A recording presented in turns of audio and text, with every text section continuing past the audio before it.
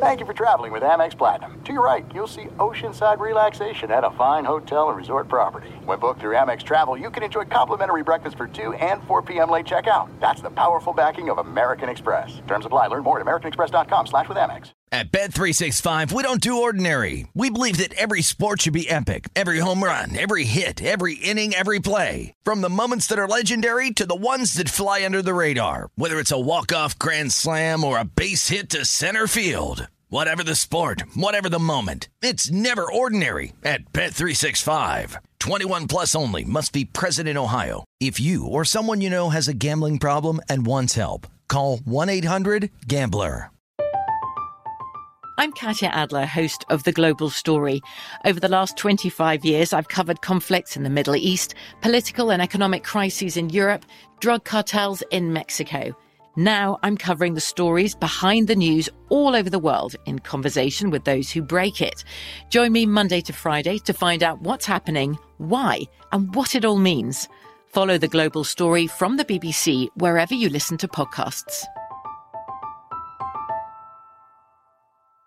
What's up, this your boy Lil Duval, and check out my podcast, Conversations with Unc, on the Black Effect Podcast Network. Each and every Tuesday, Conversations with Unc podcast feature casual and in-depth talk about ebbs and flows of life and the pursuit of happiness. Unlike my work on stage, I tap into a more serious and sensitive side to give life advice and simply offer words of encouragement, yet remind folks to never forget to laugh. Every Tuesday, listen to Conversation with Unc, hosted by Lil Duval on the Black Effect Podcast Network, iHeartRadio app, or wherever you get your podcasts.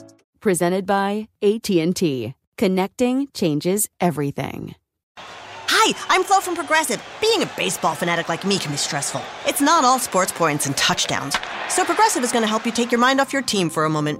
Instead of thinking about how they missed that goal point score, think about the Name Your Price tool from Progressive, letting you choose coverage options based on your budget. Unlike your team that missed the end zone net area. Well, anyway, hope this distraction about Progressive's Name Your Price tool was helpful. It sure kept me from thinking about all those penalty balls. Yay, sports! Progressive Casualty Insurance Company and Affiliates. Price and coverage match limited by state law. You ready to check your feelings at the door? Check it out. Check it out. This is Am I Reister or Am I Wrong? We're bringing you facts and only the truth. Now, Am I Reister or Am I Wrong? I'm George Reister, he's Ralph Amson, and this is Reister or Wrong, the intersection where sports, business, society, and pop culture meet the truth. Absolute fire on Mondays, Wednesdays, Fridays. Facts only. Make sure you check your feelings at the door because no BS is allowed. We keep it 100. And we have a gift today on the Reister or Wrong podcast. It is Ross Greenberg, former president at HBO Sports and Ross Greenberg Productions. This man has created, let me take a deep breath, Real Sports, 24/7 boxing series, Hard Knocks, Road to the NHL Winter Classic, a season with Florida State, the Lawrence Phillips story, Perfect in 76, Against the Tide, The Forgotten Four, Dwight Howard, In the Moment, Jack Nicklaus, The Making of a Champion, Dean Smith, and movies like 61. This is the man that is behind them, and we have a gift today. Ross, thank you for coming on the show. Well, it's my pleasure, George. Great to be with you today. First thing is, I guess, how did you get into this line of business? Because for so long, I mean, like if you go back to the 80s, there wasn't like necessarily this storytelling, medium available for sports. But then it turns out that there are so many compelling stories that are even outside of the actual game itself. So how did you get into that part of it?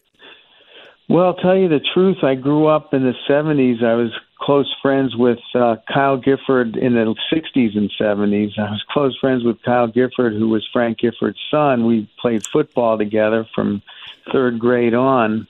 And I got to know Frank really well. It was almost like a second father. And I was exposed to ABC Sports at a real young age. And there you had Ruud Arlich, who was doing his best to be a storyteller in a different time period. But he's the one that brought sports to a different level. And, you know, I used to watch all of Steve Sable's works at NFL Films because he was putting microphones on the great Vince Lombardi or Dick Butkus, and that's how I grew up. I grew up as one of those weird kids that would watch a game and put myself in the mind's eye of the players that were winning championships, and I'd start getting a tear in my eye knowing the dedication and the work they put into it.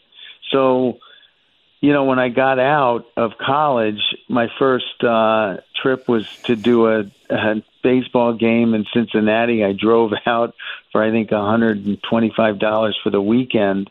And I started just freelancing for ABC Sports for like 10 months and did the 77 World Series, which was Reggie's 3 home runs in the 6th game, and, you know, was part of some pretty special moments right off the bat, and then was looking for a job because I didn't get a staff job at ABC Sports.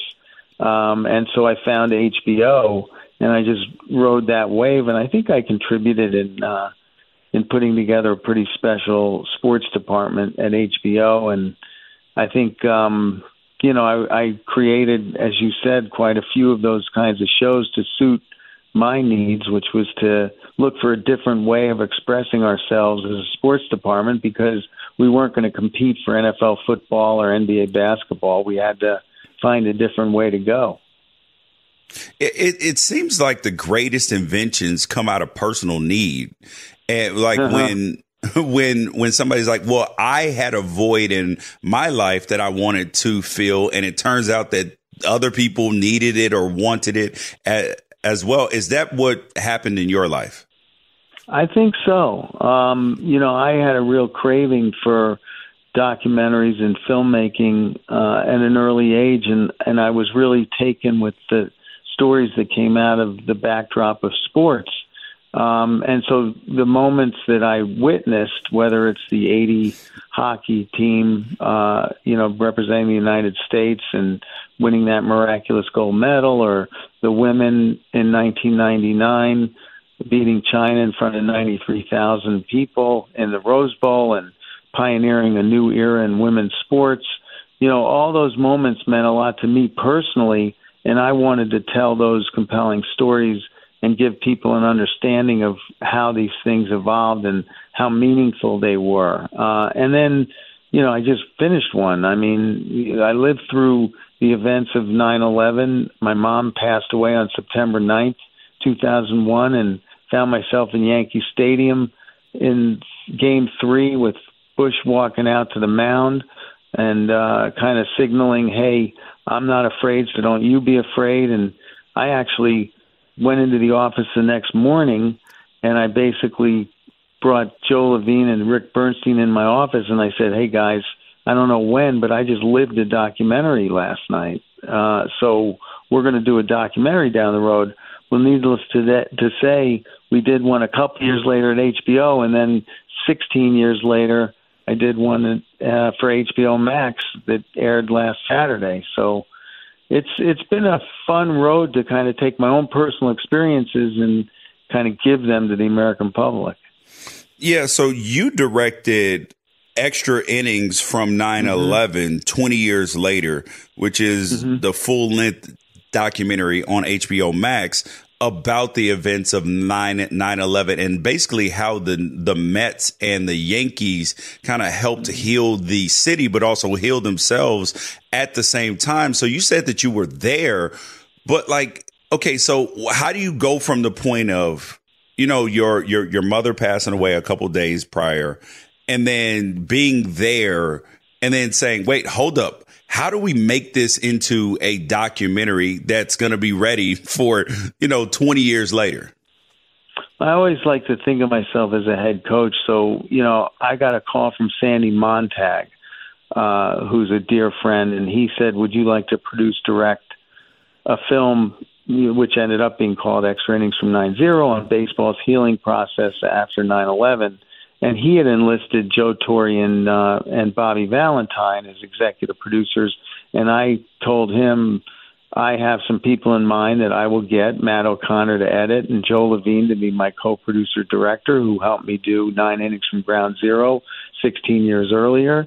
And so I enlisted a team, and then you start to shape the creative of what you want to do. And so we decided, Joe Levine and I decided early on that we wanted to reconnect with some of the people we had met 16 years ago who had family members that passed away, and we wanted to update their stories, 20 years after the event, because we kept in touch with quite a few of them. And then we found some new people that we wanted to go after to tell their personal stories and their connection between their loved ones who was lost and the events of what was going on at Shea Stadium and Yankee Stadium and with the Mets and Yankees. So beyond that, we also wanted to relive those magical moments of, Tino's home run, Derek's home run, and Brocious' home run and Piazza's home run. And we wanted to kind of enlist the Outlighters and, the Bernie Williams of the world and the John Francos, who no one was more tied to New York Mets and New York than John Franco. So gathered all those people together and had Bobby and Joe guide us through the entire story from beginning, middle, and end. And lo and behold, we had ourselves a hell of a doc, which I recommend everyone to watch. I'm getting so many responses. Yes. It's unbelievable. It's a lot of heart, and it's a lot of tears, but it's also a lot of hope and joy. So for me, as a kid, I was at the University of Oregon on September 11th, 2001, and my mom called me and said, "George, turn on the TV. And mind you, at that point, I had never been to New York. I'd only seen pictures of the skyline. I went to New York maybe like 2003 or 2004 after to see the devastation. But it was like this documentary and others have just shaped, my thoughts about the things that were going on there that I had no clue about because I was, 19 years old at the time and didn't understand fully everything. But one of the things that stuck out in the documentary was the thing with the hats, where the MLB didn't want the Yankees or the Mets to wear the FDNY or the NYPD hats. And the players were like, we don't care. And I think that those are the kinds of moments in life. It's almost like John Lewis, Good Trouble, right?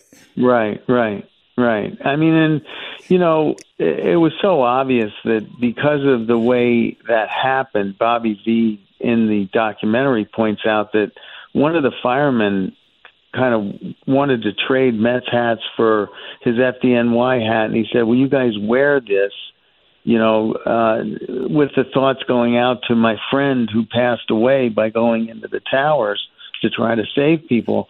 And Bobby said, of course we'll wear it. And so with that as a backdrop, I think if Major League Baseball had known that these firemen had reached out to the Mets in order to try to get them to wear the hats in honor of their, comrades who had lost their lives, then maybe Major League Baseball wouldn't have taken such a stern stand. But in retrospect, the players did what they did, and of course they weren't punished for it. And you know what? I was smiling last Saturday because I tuned in a little bit to the Mets and Yankee game commemorating the date of 9/11, and they were all wearing the hats. And so I had a big smile on my face that all these years later, baseball got it right, and they were all wearing the NYPD hats. Yeah, and one of the things that always strikes me as, like, I believe sometimes in destiny and sports and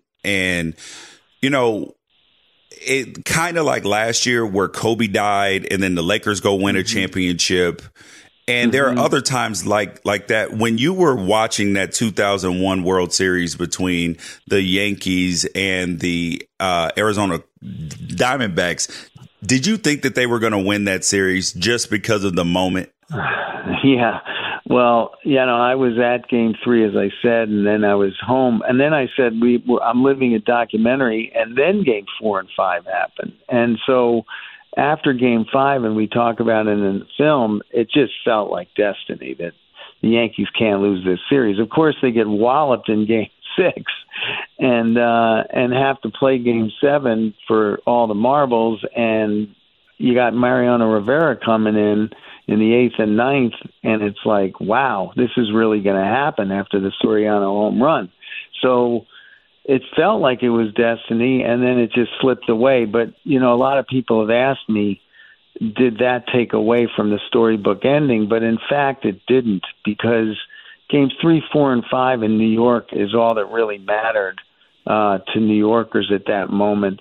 Those kinds of miracles and moments in those 3 games at Yankee Stadium was all that was necessary. And Bernie Williams said it in the documentary as well, that, you know, he was never prouder as an athlete, as a professional athlete, than he was in that World Series run as a New York Yankee, because of the meaning that they had in bringing people back to a sense of normalcy. So at the end of the day, yeah, it was probably destiny that they win, but it didn't really matter.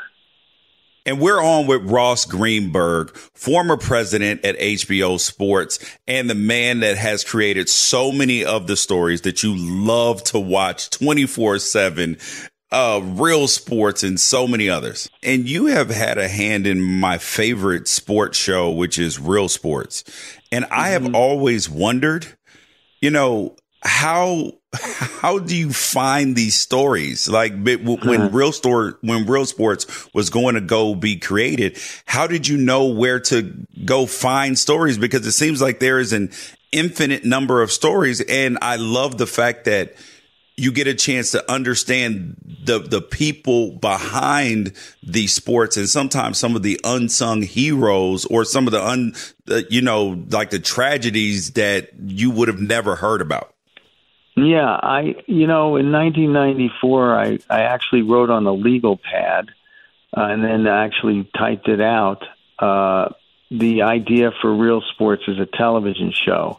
And obviously influenced by 60 Minutes and Don Hewitt, I kind of looked at that as a prototype. And then I had 3 categories of stories that I put on that piece of paper.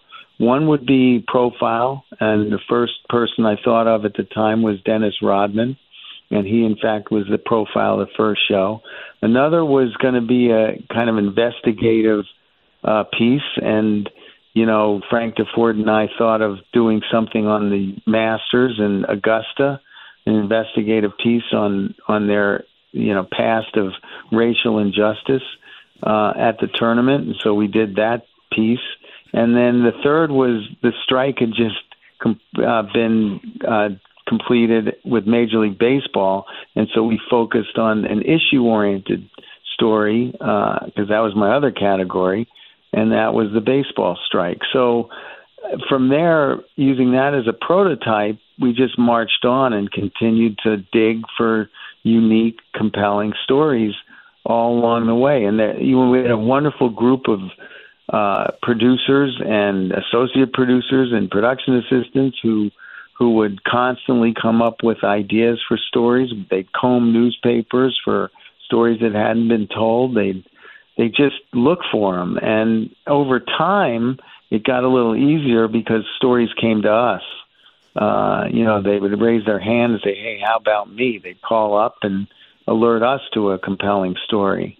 So, you know, you always wanted to be a little bit high profile in order to attract people, but you also had these compelling stories that surfaced or that you would surface that were worth telling. I was just in my mind thinking of one about this family that decided that their kid had special needs and you know, severe disabilities, and he loved baseball, and so they built in their community their first baseball stadium, or not stadium, but little stadium, for like a little league stadium for disabled kids. And they formed a team and they started playing games. And then we aired our piece, and lo and behold, Major League Baseball got behind their organization and funded like hundreds of those little stadiums all over the country for disabled kids and for Special Olympics. And Fango. I mean, when you hear those kinds of stories coming out of a piece that we did for Real Sports, that's what fills your heart. So. Yeah, and before I get you out of here, Ross, another series that I have enjoyed a lot is the 24/7 series as it relates to boxing, and where you take the behind the scenes look, you see the training camps and all of that. Number one, was it easy to get the boxers to agree to this? And did you realize that the impact that it would have on potentially pay-per-view sales and the stars of boxing? Well, Chris Albrecht, who was running HBO at the time, we had come up with the idea. I think a PA had actually thought of it. We had done Hard Knocks starting in 2000. So Steve Sable and I and a guy named Marty Callner kind of created that show as the first all-access reality show for sports. And so that was sitting there, and we were doing that on a yearly basis. And then the idea was, oh, hey, what if we follow two boxers going into a major pay-per-view event? And we kind of went behind the scenes and showed how the two of them prepared weekly for a fight and turned around those in 6 days or whatever and showed them weekly for 3 days prior to the fight and 3 weeks prior to the fight. And so that's what we set out to do. It was for De La Hoya and Mayweather, which we knew that was a big event, and that Chris Albrecht said, "Hey, if you're going to do it when there's a big event." So we did it, and lo and behold, I think the top grossing fight up to that point was about 1.4 million buys, and so we did that show. And it lit up all across America and brought a lot of younger demos in. And bang, we did like 2.5 million subs and for that pay-per-view event. And we knew we had a major television hit on our hand with 24/7. And then from there, I started branching out and looking for other avenues, whether it be NASCAR or the NHL or other places. And then indeed, when I left HBO, college football was sitting there, NCAA basketball sitting there. So you go in, you have to gain the trust of the people that you're going in to showcase, but you also have to know how to storytell and jump on big stories that are evolving and do it in a dramatic, important way. And that's, so now you see this plethora of everyone going in and shooting and doing these kinds of shows, some better than others, because you have to have an instinctive understanding of how to tell a deep-seated story. Yeah, and that show, I think, because I'm a huge boxing fan, I think that show, 24/7, actually helped create Floyd Mayweather and what he has become. I think that was, like gasoline on the fire of his greatness, and then people could appreciate the way he worked. And I think that has probably been the most important thing to his career, aside from winning fights, of course. Yeah, you're absolutely right. I mean, he was known as a decent fighter, but his character and personality was unknown. And we kind of knew he had that in him, but not to that degree. When he started flying those dollar bills all over the gym and acting a little bit off, having the difficulties with his dad, if you remember, all of that was unbelievable television. And it was perfect for Floyd Mayweather because he was like this bottled up energy that was now being released to the American public. And he became a very controversial figure because he was, had some difficulties down the road, ended up getting severely punished for some of his domestic violence difficulties. But indeed, he had an unbelievable personality, and we just took him out of the bottle and showcased him. And so, and he would be the first to say he actually, likes to think that he invented the show. And do you know what is funny? I heard that. I didn't want to bring it. I heard that because I've had a chance to spend some time with Floyd, and I heard that. And I was like, but then talking to you, I should have asked you specifically about it, but I did hear that though. And I was like, let's see if we get the real story. Yeah, no, we invented it, but he took it and ran with it to another level. I mean, it wouldn't have been, it may have come and gone if it not for Floyd Mayweather. But he invented it being the spectacular, showcase that it became. But he didn't invent the actual show. God bless him.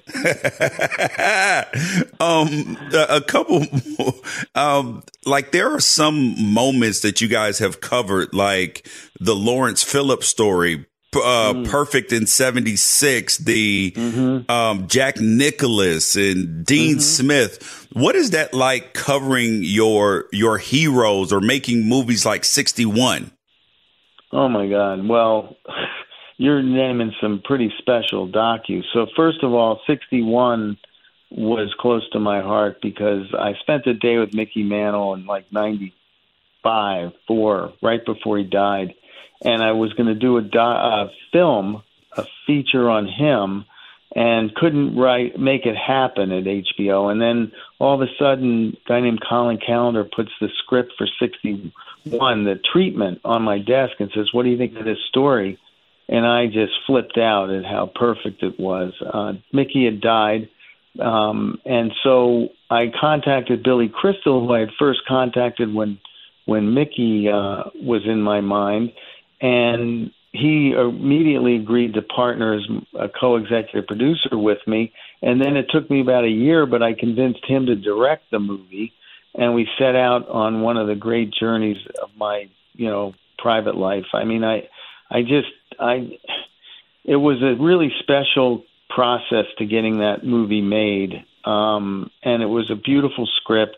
Hank Steinberg did a hell of a job with a big assist from Billy and, frankly, me. We sat in hotel rooms as we'd go over each scene, and Billy would act like Mickey and start being the voice of Mickey. And then, of course, shooting it was surreal to see all those guys in pinstripes at Tiger Stadium at the time for 2 weeks, and bringing, Yogi Berra in to watch. So, and one other story I'll give you is fast forward also to Jack Nicklaus and Arnold Palmer, two of my heroes growing up. We'd made a docu with them that you pointed out about the 1962 U.S. Open, which was Jack's first major. And I had the idea that, wow, wouldn't it be great to bring them back to Oakmont, the scene of the story, together, Jack at 72 and Arnold was 82, and spend the day with them and shoot them walking the course. And we did that. And so, there were some moments and stories around that I'll never forget the rest of my life. But to be amongst those giants, to be amongst all the guys I idolized over the years, I spent time with Muhammad Ali. I spent a lot of time with Joe Willie Namath. Willie Mays, who was a huge hero. You can't even imagine what it feels like to not only spend time with these people, but to do shows and stories about them.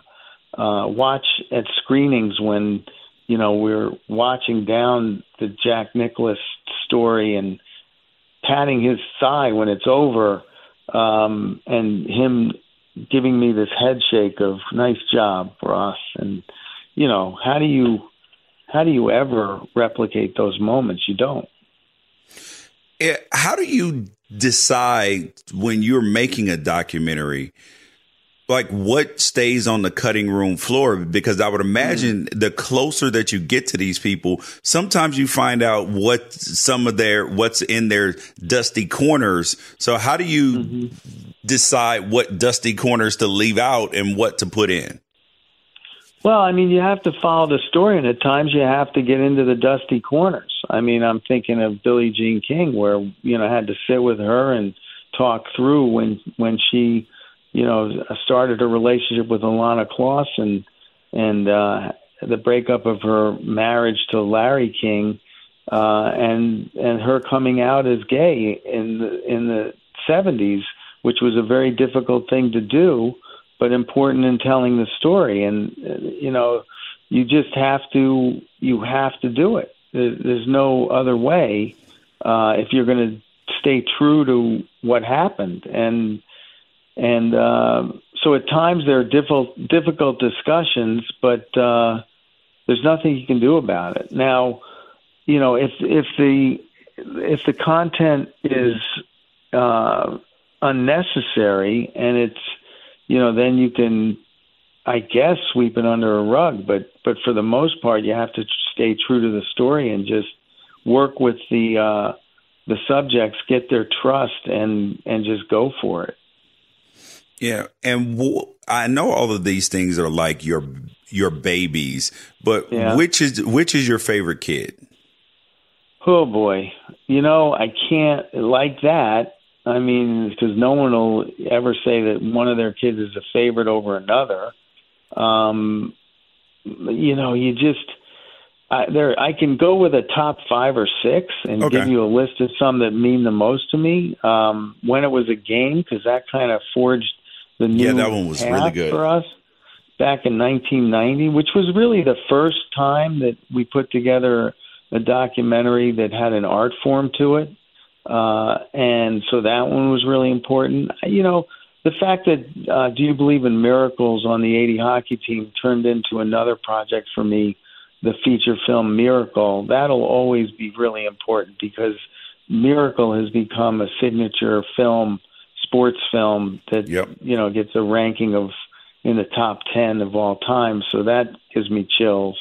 I would also say Dare to Dream, which is the story of the 99 women's soccer team, because I became real close to those women and look at them as complete pioneers of the sport and of women's sports in general, because they were the first team ever to be taken seriously among women. So that one I hold near and dear, and actually I have a Netflix movie that we're in the process of making on that same subject. So that one's near and dear.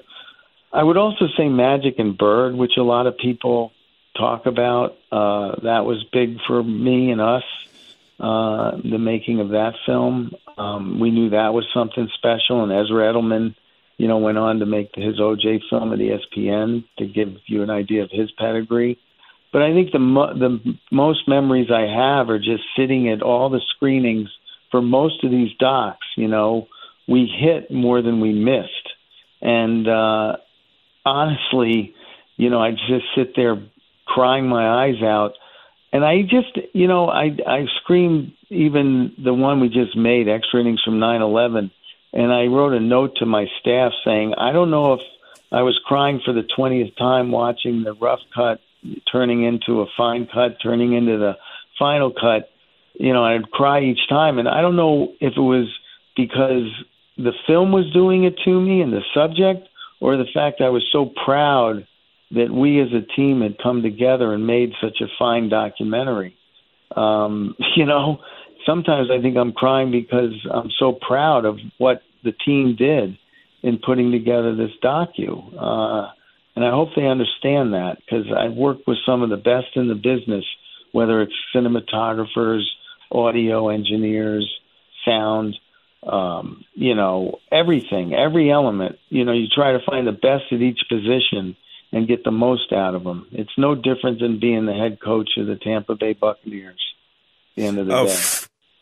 A final thing, who's making the Ross Greenberg documentary, and are you putting something together as far as like a compilation of your life's work, or is that for somebody else to do on you? That's definitely for someone else to do, but it's funny. I don't know if you could sell it. I don't know. You've been great. I know you love the work. I don't know.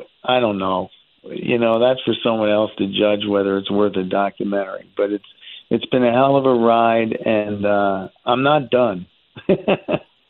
So I'll keep them coming. Okay. Maybe it'll be when I'm, long gone. Someone will figure that out. Well, I may be hitting you up to start the process on that one. You guys, he's Ross Greenberg, former president at HBO Sports and the man over at Ross Greenberg Productions. He's created so many of the stories that you had and movies and documentaries that you've loved and enjoyed. Ross, thanks for your time. Thanks for being so generous. I appreciate it. And, oh, man, I'm so excited. Well, thanks, George. Thanks a lot.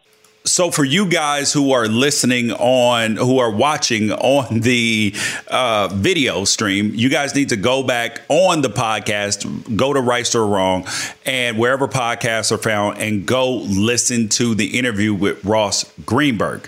So, Ralph, what did you think about the interview? I don't know if I've ever heard anybody who loves sports as much as that guy does. Yep. Sports. Like, if playing jacks in the street was a sport and you could make a decent broadcast out of it and make it appeal to the public, he'd have found a way to do it that no one else could. And I mean, it is always fascinating to listen to somebody who loves what they do, brings a unique perspective to what they do, and maybe felt like born to do it. This man was born at any other time. There wouldn't even been television for him to fulfill his destiny. Isn't that crazy? Yeah, I mean, he has done a lot, and I recommend anybody who's watching the stream of this, go back, listen to this interview, and just hear how these images have been brought into your life over the last couple of decades, because he gives you a really awesome peek behind the curtain.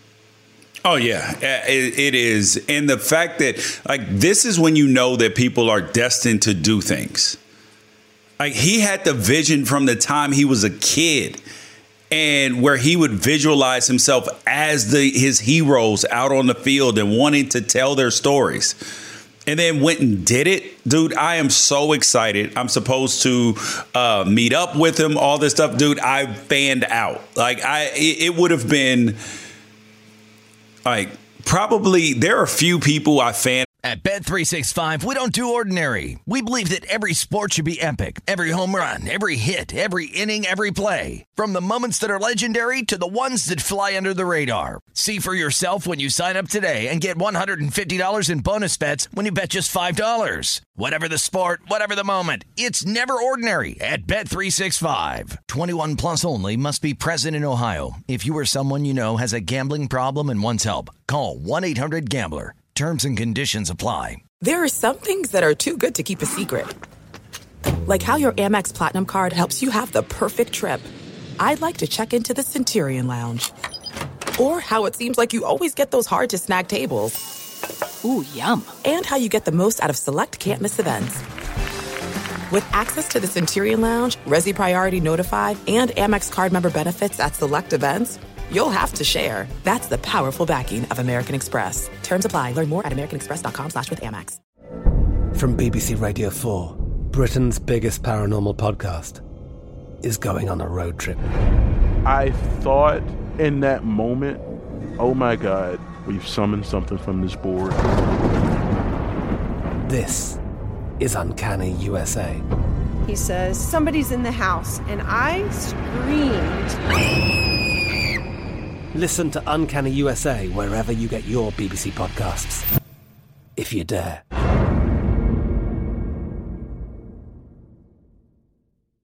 Enjoy all your favorite sports like never before at BetMGM. Signing up and playing is so easy. Simply sign up using code Buckeye and receive up to $1,500 back in bonus bets if you don't win your first bet. When you register with BetMGM, you can get instant access to a variety of parlay selection features, live betting options, and the best daily promotions in the business. And with BetMGM at your fingertips, every play and every game matter more than ever. Place your moneyline, prop, and parlay bets with the king of sportsbooks today. Sign up using code Buckeye and receive up to $1,500 back in bonus bets if you don't win your first bet. That's right, up to $1,500. Again, sign up using code Buckeye and receive up to $1,500 back in bonus bets if you don't win your first bet. BetMGM and GameSense remind you to play responsibly. 21 plus and present in Ohio. Subject to eligibility requirements. Rewards are non-withdrawable bonus bets that expire in 7 days. Gambling problem? Call 1-800-GAMBLER in partnership with MGM Northfield Park. That's 1-800-GAMBLER.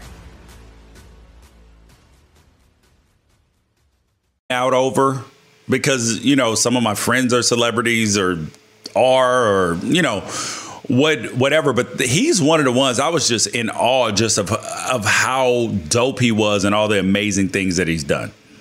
Yeah, you interview head coaches, media members, athletes every single day. It's very rare that you call me right after and be like, you got to hear this interview. Very rare. Yeah, it was dope, dude. So hopefully you guys enjoyed it. Did you know Amazon provides ways of working that fit your lifestyle? They know you value your time outside of work, juggling family, school, friends, or other activities. That's why they offer a variety of shifts that work for you. There are full-time, part-time, and even temporary opportunities that can work with your schedule, with great starting pay and sign-on bonuses. If you want a career that fits and adapts to your lifestyle, head to Amazon.com/apply. Amazon is a proud equal opportunity employer. The other day, Monday, it was a special day. It was the Met Gala. And you're probably like, what do Ralph and George care about the Met Gala for? Well, George loves the Met Gala. First thing, love it. So much so that I forgot to tell you to leave a 5-star rating wherever you listen to podcasts. Get a hold of us, 818-293-7547, or shoot us an email, I'mMad@unafraidshow.com. So, Ralph, I love the Met Gala, dude. I look forward to this every single year on Twitter, watching to see what people wear. And I'm very into women's fashion. I used to own a clothing store. I'm like, yeah, it is absolutely awesome. And I cannot wait for my invite to go to the Met. I'm stalking Anna Wintour right now because she has to approve the guest list. Okay, I do not get excited about the Met Gala for the fashion or anything of that nature. The thing that I always is any opportunity for Twitter to make fun of other human beings. Especially if it's not like, bullying somebody for stuff they can't control. You absolutely can control what images are captured forever at the Met Gala, and also it's people being ridiculous, which means that the people who have fun making fun of ridiculous things they're going to be at a 10, and so it always creates a fun environment. I'm never going to be at a gala of any kind, much less the Met Gala.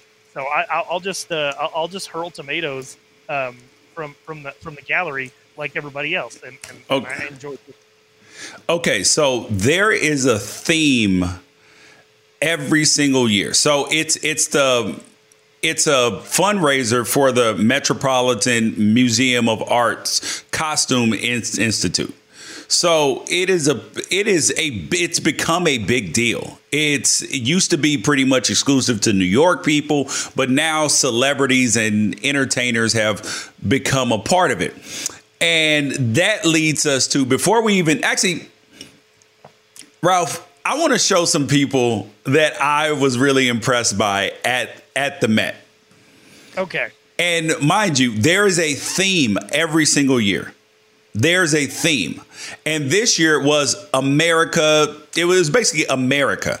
So you could wear things that resembled America or fashion in American history and all of that. So first person, the person who made the two people who made the most noise were Kendall Jenner and Kim Kardashian, well, the shadow of Kim Kardashian. So when you see these two dresses, so if you guys, we'll put links to it in there, or you can just Google or search Kim Kardashian and Kendall Jenner. What's your thought when you see Kendall Jenner's sheer outfit? Because her sheer dress, like you can literally see every part of her body. And Kim Kardashian, where she is in all black and you can't even see her face. The only thing hanging out is her ponytail. Well, first of all, anything that Kendall Jenner does, as long as she is linked to my guy Devin Booker, is flawless. And we're not rocking the boat there. And as long as her and Devin Booker are good, her and I are good. Props to her. 10 out of 10, 12 out of 10. Fantastic. As far as Kim Kardashian, that's the funniest thing I've ever seen. Okay. So so the theme was America. Do you know why her theme? Do you know what she's wearing? She looks like she's wearing a full bodysuit, the same ones that the kids in my neighborhood put green ones on and run around the neighborhood and scare people. Like, there's nothing more American than kids acting like idiots, and that's what it reminded me of. No, dude, it's okay. So what's more American than wearing a T-shirt? She's wearing a head-to-toe T-shirt. That's what she said? Yes. Oh, I was going to say it like much more cynical, just a nod to the fact that, like, hey, to make ourselves relevant in America, we try to be as black as possible. Without being black, which might actually apply to how she's made her money. But T-shirt, sure, why not? Okay, now next up, we got a green baby, green daddy with green hair. I love this. I don't know how it goes. I guess this is America because we are denying aliens. Or maybe we just found out aliens exist. The most American thing about this is that every single person that saw Frank Ocean at this, carrying a green alien baby with green hair, doing whatever he's doing, was only thinking one thing. How did he get a baby? No. Get your ass back to work, Frank. Make an album. Yeah, there's nothing more American than hard work, and here he is making everybody think about the fact that he needs to go anywhere but Met Gala. The man has the best. Arguably, maybe you could make an argument for Miguel, but the man has the best voice in all of music right now. He could sing the phone book. He could do commercial jingles, and I would stream them all day, every day. He could just cover songs. It doesn't even have to be original. But he's out here with green hair and Alien Baby at the Met Gala when I need new music, Frank. That's what I need. Yeah, I've given up on since Agent Orange or Orange, whatever the hell it's called. I've given up on him making new music. All right, next one. Oh my God, this gave me a crush. And this was Ayesha Curry.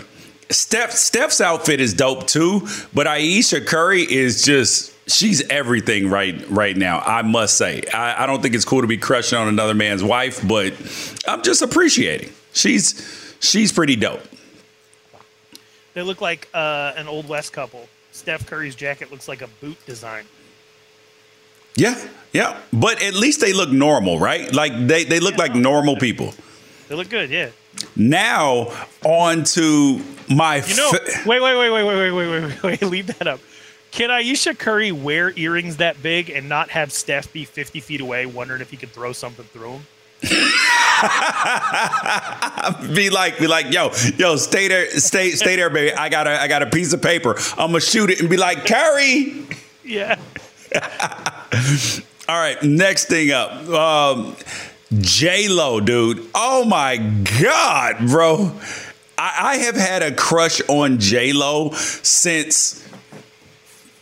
I mean, are we going on like 15, 20 years? And this is nothing new. Everybody in my life knows that this thing is real and that, it's one of those things like, and the crazy part of it is I've never in my life run into J-Lo, which is probably a good thing because I can't say that I would do all the. At Bet365, we don't do ordinary. We believe that every sport should be epic. Every home run, every hit, every inning, every play. From the moments that are legendary to the ones that fly under the radar. See for yourself when you sign up today and get $150 in bonus bets when you bet just $5. Whatever the sport, whatever the moment, it's never ordinary at Bet365. 21 plus only. Must be present in Ohio. If you or someone you know has a gambling problem and wants help, call 1-800-GAMBLER. Terms and conditions apply. There's no distance too far for the perfect trip.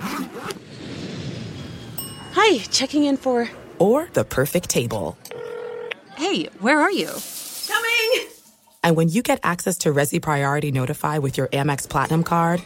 Hey, this looks amazing. I'm so glad you made it. And travel benefits at fine hotels and resorts booked through Amex Travel. It's worth the trip. That's the powerful backing of American Express. Terms apply. Learn more at americanexpress.com/withAmex. From BBC Radio 4, Britain's biggest paranormal podcast is going on a road trip. I thought in that moment, oh my God, we've summoned something from this board. This is Uncanny USA. He says, somebody's in the house, and I screamed. Listen to Uncanny USA wherever you get your BBC podcasts, if you dare.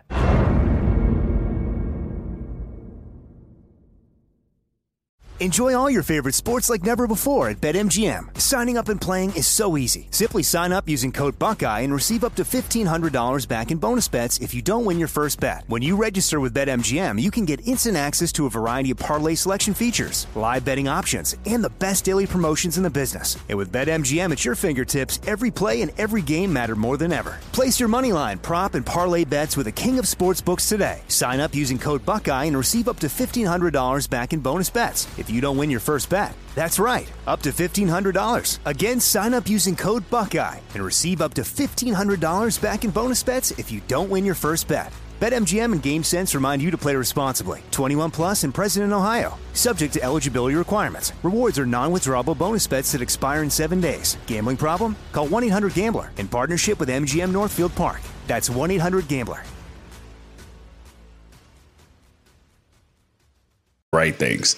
But, and also you had Sierra right there in the lime green and blue dress with the number 3 on it, with the football clutch and wearing the Super Bowl ring. Could she be repping her dude anymore? Because that's very Americana, right? She definitely hit the theme and was up at the exact level of corny that everybody expected from them. I say, hell yeah, to Russell and Sierra and everything they do. Jennifer Lopez looks like Kung Lao. She looks like a sexy Kung Lao. You know, he has the shield that he throws. That's the necklace right there. She got the hat. Dude, she looks like a dope-ass superhero killer assassin from a movie, and I want to watch it. Kung Lao, Mortal Kombat. That's who she is. Okay. Sign me up. Weight loss starts with the mind, and nobody knows this better than Martha Cameron, who lost 20 pounds on Noom Weight. Yeah, I lost 20 pounds and kept it off. So, Martha, why did Noom Weight work so well for you? Well, Noom was just a really positive weight loss experience for me, and compared to other weight loss programs, they gave me the freedom and flexibility to keep eating what I loved, and that made all the difference in the world because it made me actually enjoy the process. You know what I mean? Oh, we know, Martha. Learn how Noom's psychological approach can help you lose weight at Noom.com. Do we need to cancel? Or is there a justified consequence? Let's find out now. Now, I guess it's on to canceler consequence. One of the canceler consequences, because the canceler consequence was about AOC at the Met. She wore a dress that says tax the rich. And this other guy, I forgot his name, make the rich pay with an Anarchy A. And this sparks controversy because people are like, oh, that's rich. She's at a $30,000 a seat dinner and she has the audacity to wear a dress that says tax the rich. Dude, AOC makes like $173,000 a year. So she's not rich. She did not pay $30,000 for a seat at the Met. First thing.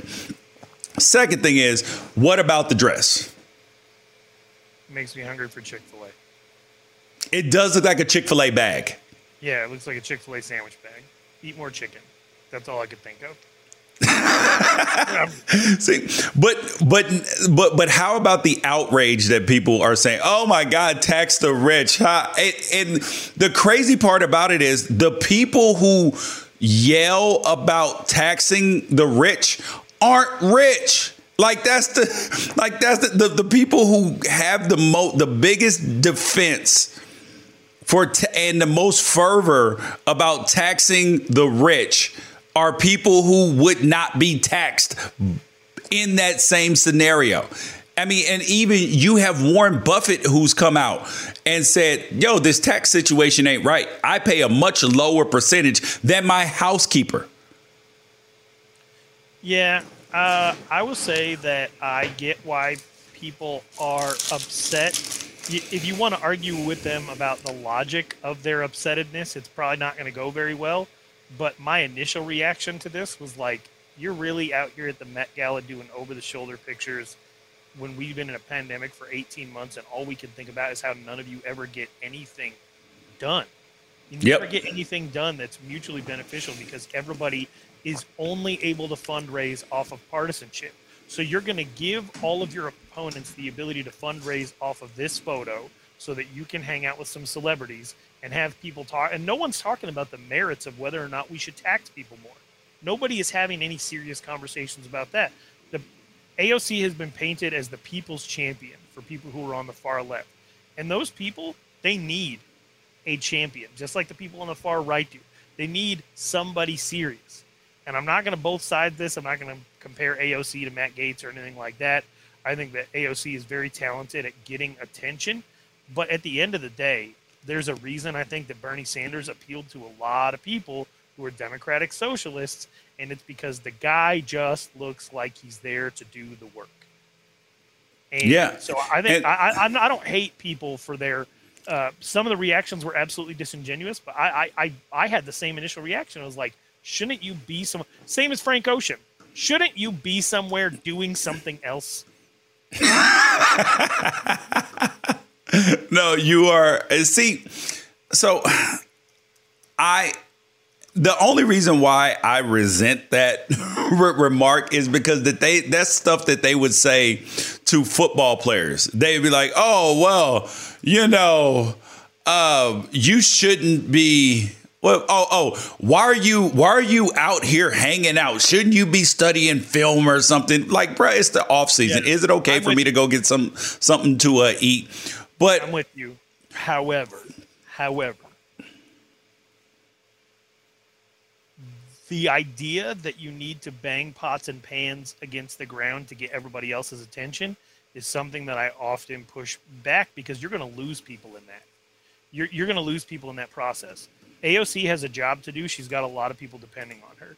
And if you want to bring it back to athletes, I think about Colin Kaepernick all the time and the amount of audience that he left on the table by wearing those socks, the socks that he wore. Yeah. The pig socks, right? The amount of audience that was never going to be able to hear him after that. And you can't say, well, my message isn't for them. Your message is for everybody because you're trying to move society forward. So when you come out and you try to do something lazily through fashion that you could do through your actions, that you could do through your speech, I don't necessarily think that you're doing something for the greater good. Maybe history remembers AOC in her Chick-fil-A dress as some giant moment of bravery, but I'm not going to. And I do get it. I do get you bristling back against it because of the whole just the stick to sports thing and people can only be one thing. And I will say that in the actual case of Frank Ocean, I absolutely mean that shit. Go get to work on some new music.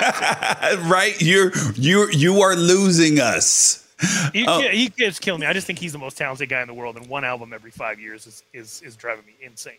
Yeah. And okay, so I think that you made the best point about it is that wearing the dress did not start a conversation about how taxes should be levied or not or anything like that. And that should have been the goal, right? Or maybe that was that her goal? I don't know. All people are going to see is that it looked like she was having fun with a bunch of celebrities at the Met Gala. And there's a lot of people out there who aren't about taxing the rich. They want to eat the rich. And so if they see you as cozying up to them, they're not going to listen to you anymore. That doesn't mean that they have a good point. That doesn't mean that they're right and have a good point. But if you want your message to resonate, you have to find a way to strike a balance between gaining people's attention and also holding people's trust. Dude, You're gonna gain people's trust by being at the Met Gala in a dress that says "Eat the Rich." Dude, I am absolutely over politicians, just kind of in general. Like, because it feels like the point that you made is true, that the majority of them aren't there to do the work unless it relates to partisanship. And there's no way that you can be doing the right thing by your constituents if you are so focused on party. Like, everything has to come down to the people. Like, people have to be above party. And the problem is that people refuse to put themselves, the people they voted for above party. And I promise you, if I ever run for office, Ralph, which I don't think I ever would, my platform would be so fervently like just mainstream dismissive. Been like, listen, I do not care about these Democrats. I do not care about these Republicans. If you want to vote for somebody who's going to do the best thing for you and isn't worried about reelection, is not worried about fundraising and this and that, then you come over here and holler at me. That would be my platform. I would be like, okay, I am pro-life. However, I believe in a woman's right to choose. That if I'm going to be making decisions about women's bodies, I'm going to have some input from women. If I'm going to be making decisions about men's bodies, I'm going to have input from men. If I'm going to be making policies on LGBTQ issues or issues for black people, white people, Latinx people, I'm going to have them part of the conversation. Like that would be my platform. And that's what I want somebody. I promise you, I would go on the road campaigning for somebody who did that. Yeah, it's just, it's hard to get people's attention right out of the gate unless you're willing to do some stuff like AOC just did. And so that's the rock and the hard place we're in America, is how do you actually gain that initial bit of attention to get a little bit of money behind you to put you in front of as much people as possible without selling out along the way? I want the people on the far left mad at me. I want the people on the far right mad at me. And I'm going to capture that 60% of people in the middle, or that 80% of people in the middle that actually are like, yo, this dude is radical, but he ain't with the shit. So I'm all about, you guys can fight over the stuff you want to fight about. I'm going to be the most boring politician in the history of the world. I want to make sure that your road doesn't crumble when you're driving from one state to another because you like one state's policies more than another one. Like, the boring stuff about running a state, running a government, running your town is what made me a conservative in the first place. Not because I agreed with all conservative politics, but because I am from a place where that's just what a conservative is. Somebody who makes sure that there's enough money in the coffers to pay for the 4th of July parade and fix all the potholes. The role of government keeps expanding as we have more and more issues amongst us. And I think you have to have the faith that some people are going to be able to figure this out, that some states are going to do what they feel is right for them to make them a hub for conservatism. Some states are going to do what they think is right for them to be a hub of urban liberalism. But as a federal politician, your job is to make sure that people are safe and that they can move about the country using their tax dollars to do so, and making sure that people have the ability to get medical care when they need it. Yep. That's pretty much safe, healthy, and can move around. Like infrastructure, healthcare, military. That's all I'm interested in my federal politicians having any say in. The rest of the states can figure this out themselves.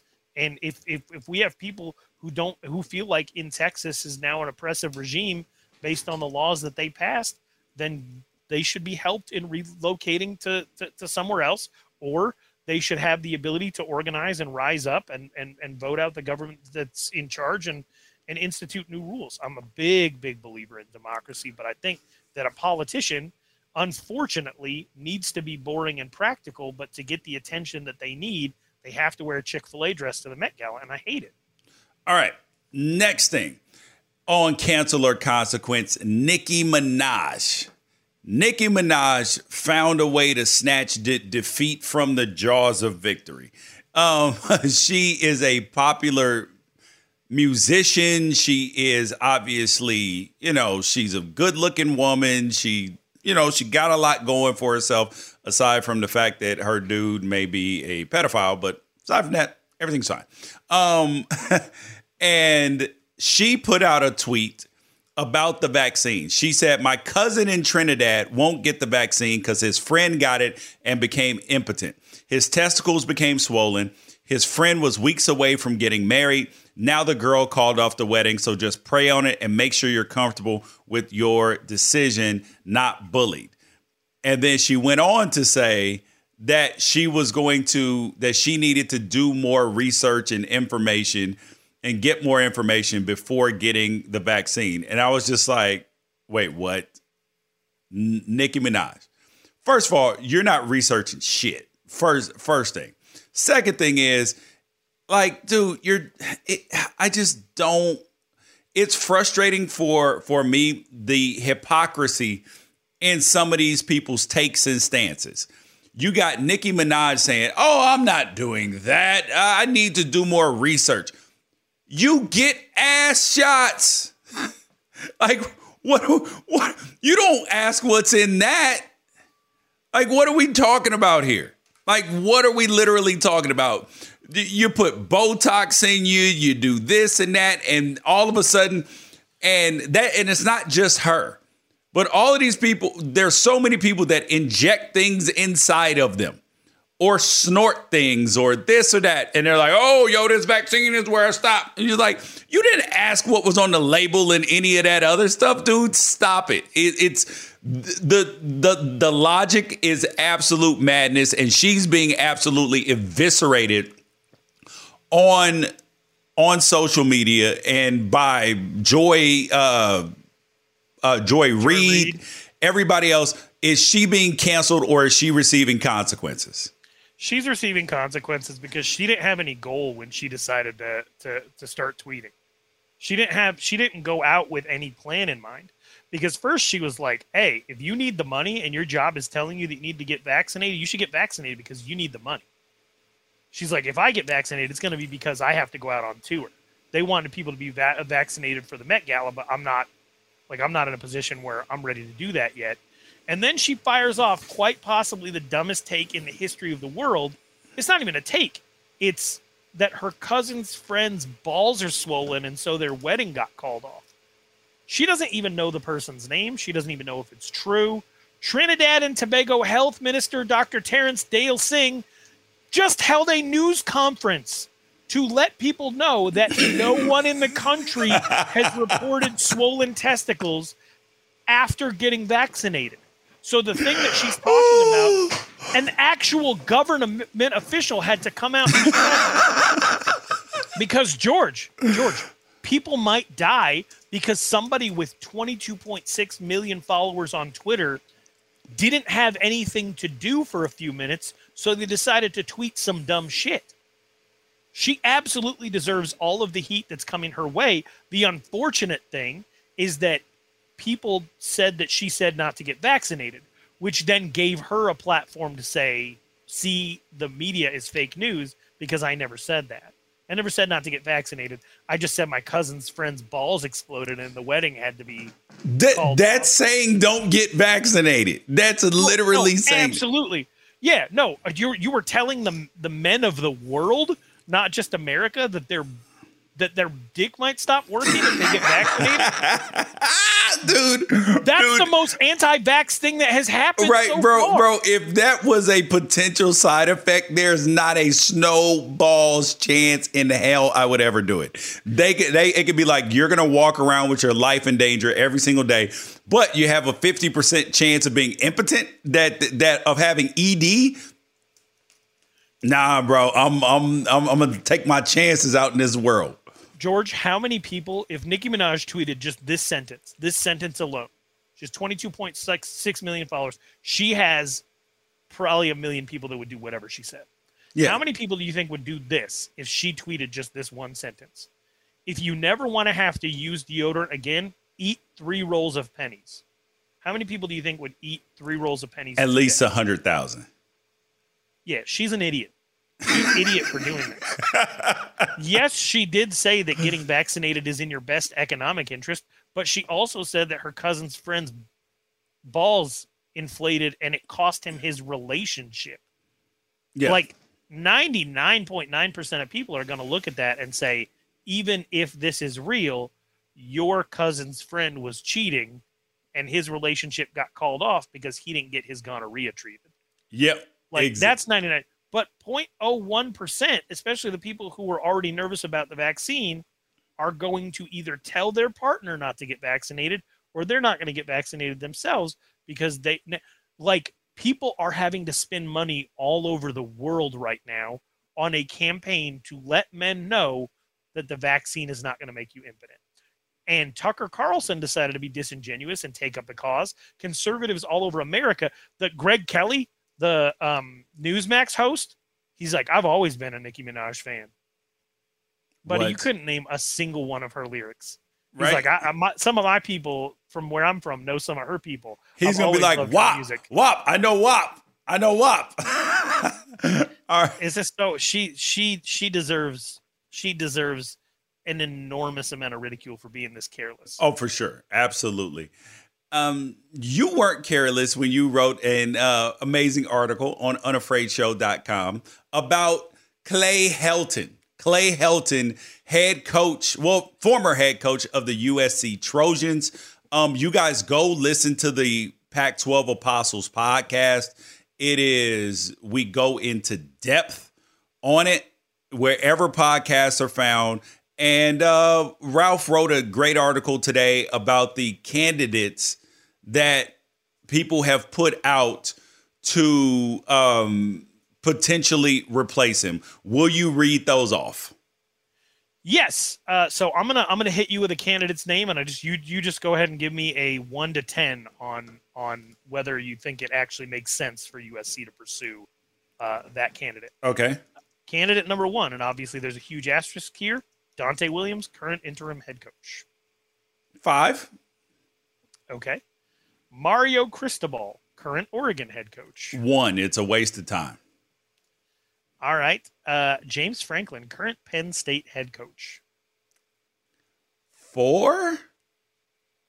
Okay. Actually, no, I'll give him a 5 because I think James Franklin is a good coach. I don't know if he's a championship caliber coach. Okay. Like he'll come out and win, but will he, can he recruit on the level and in-game manage to where he can beat everybody else in the country? I don't know. Okay. Eric Bieniemy, Kansas City Chiefs offensive coordinator. 0, dude. He's built for the NFL. He's not built for college. I'm not going to say anything bad about the man because I think he's a fantastic coach and people grow and evolve throughout their time. He deserves to be a head coach in the NFL, not in college. Joe Brady, current Carolina Panthers offensive coordinator. 4. Okay. Actually, I'll give James Franklin a 6, Dante Williams a 5, and I'll give Joe Brady a 5. Okay. Minnesota head coach PJ Fleck, row the boat. 4. Really? Dude, he had one good season at Minnesota. Last season didn't go all that well. We will see how this one goes. All right. Let's just not forget that he went 1-11 his first year at Western Michigan, and in his 4th year they were 13-1. Yeah, he's done this more than once. I mean, and he is 40 years old. He's a young one. Yep. Lane Kiffin, Ole Miss head coach, former USC head coach Lane Kiffin. 9. Okay. I don't know about that. I feel you though. Cincinnati head coach Luke Fickell. 10. I don't even know if that man has ever left the state of Ohio. Yeah. I think it's a futile attempt, but he should be high on the list though. 10. Yeah. I think he played in Ohio and has coached 23 years. I don't know if he can. I don't know if he can recruit in California, but he'll get all the kids up out of Ohio, though. All right, former failed Clemson offensive coordinator turned longtime Saban assistant turned Louisiana Lafayette head coach Billy Napier. 7. Okay. Former Washington head coach Chris Peterson. 1. It's a waste of time. He's not coming out of retirement. Jacksonville Jaguars head coach Urban Meyer. Fucking zero, dude. Stop bringing his name up. Like, it's not happening. Carol Folt's not signing off on it, even if they wanted to. And he wanted to. All right. 11 top 10 finishes in 18 years. Only 61 years old. Just stepped back into coaching. Dipped his toe in the pool. Former Oklahoma head coach Bob Stoops. 3. I guess it's working for Mac Jones. I didn't mean Mac Jones. Mac Brown. So I guess old men can work. I'm not excited about that. I mean, he would have to put a staff together. He's like, it would be difficult. All right. One-time MAC Coach of the Year and 3-time Big 12 Coach of the Year, Matt Campbell, Iowa State head football coach. 7-ish. Okay. Alabama co-offensive coordinator Bill O'Brien, former Houston Texans. Oh my God, dude. He was so bad at the Texans that I can't like fathom him going back to college to go recruit and all of it. That seems like a 3 to me. Okay. Clemson offensive coordinator Tony Elliott. I just watched him against Georgia, so I don't know. See, but you have to understand, like, that there's a difference between the X's and O's and being the CEO. So I don't know a ton about Tony Elliott, but he's been up for a lot of jobs. He's well regarded. And I give him a 7.5, 8. He should be higher on the list. Pete Carroll disciple, but former UCLA Bruin, Ken Norton Jr., current Seattle Seahawks defensive coordinator. He's a pro coach. It's a 1. It's a waste of time.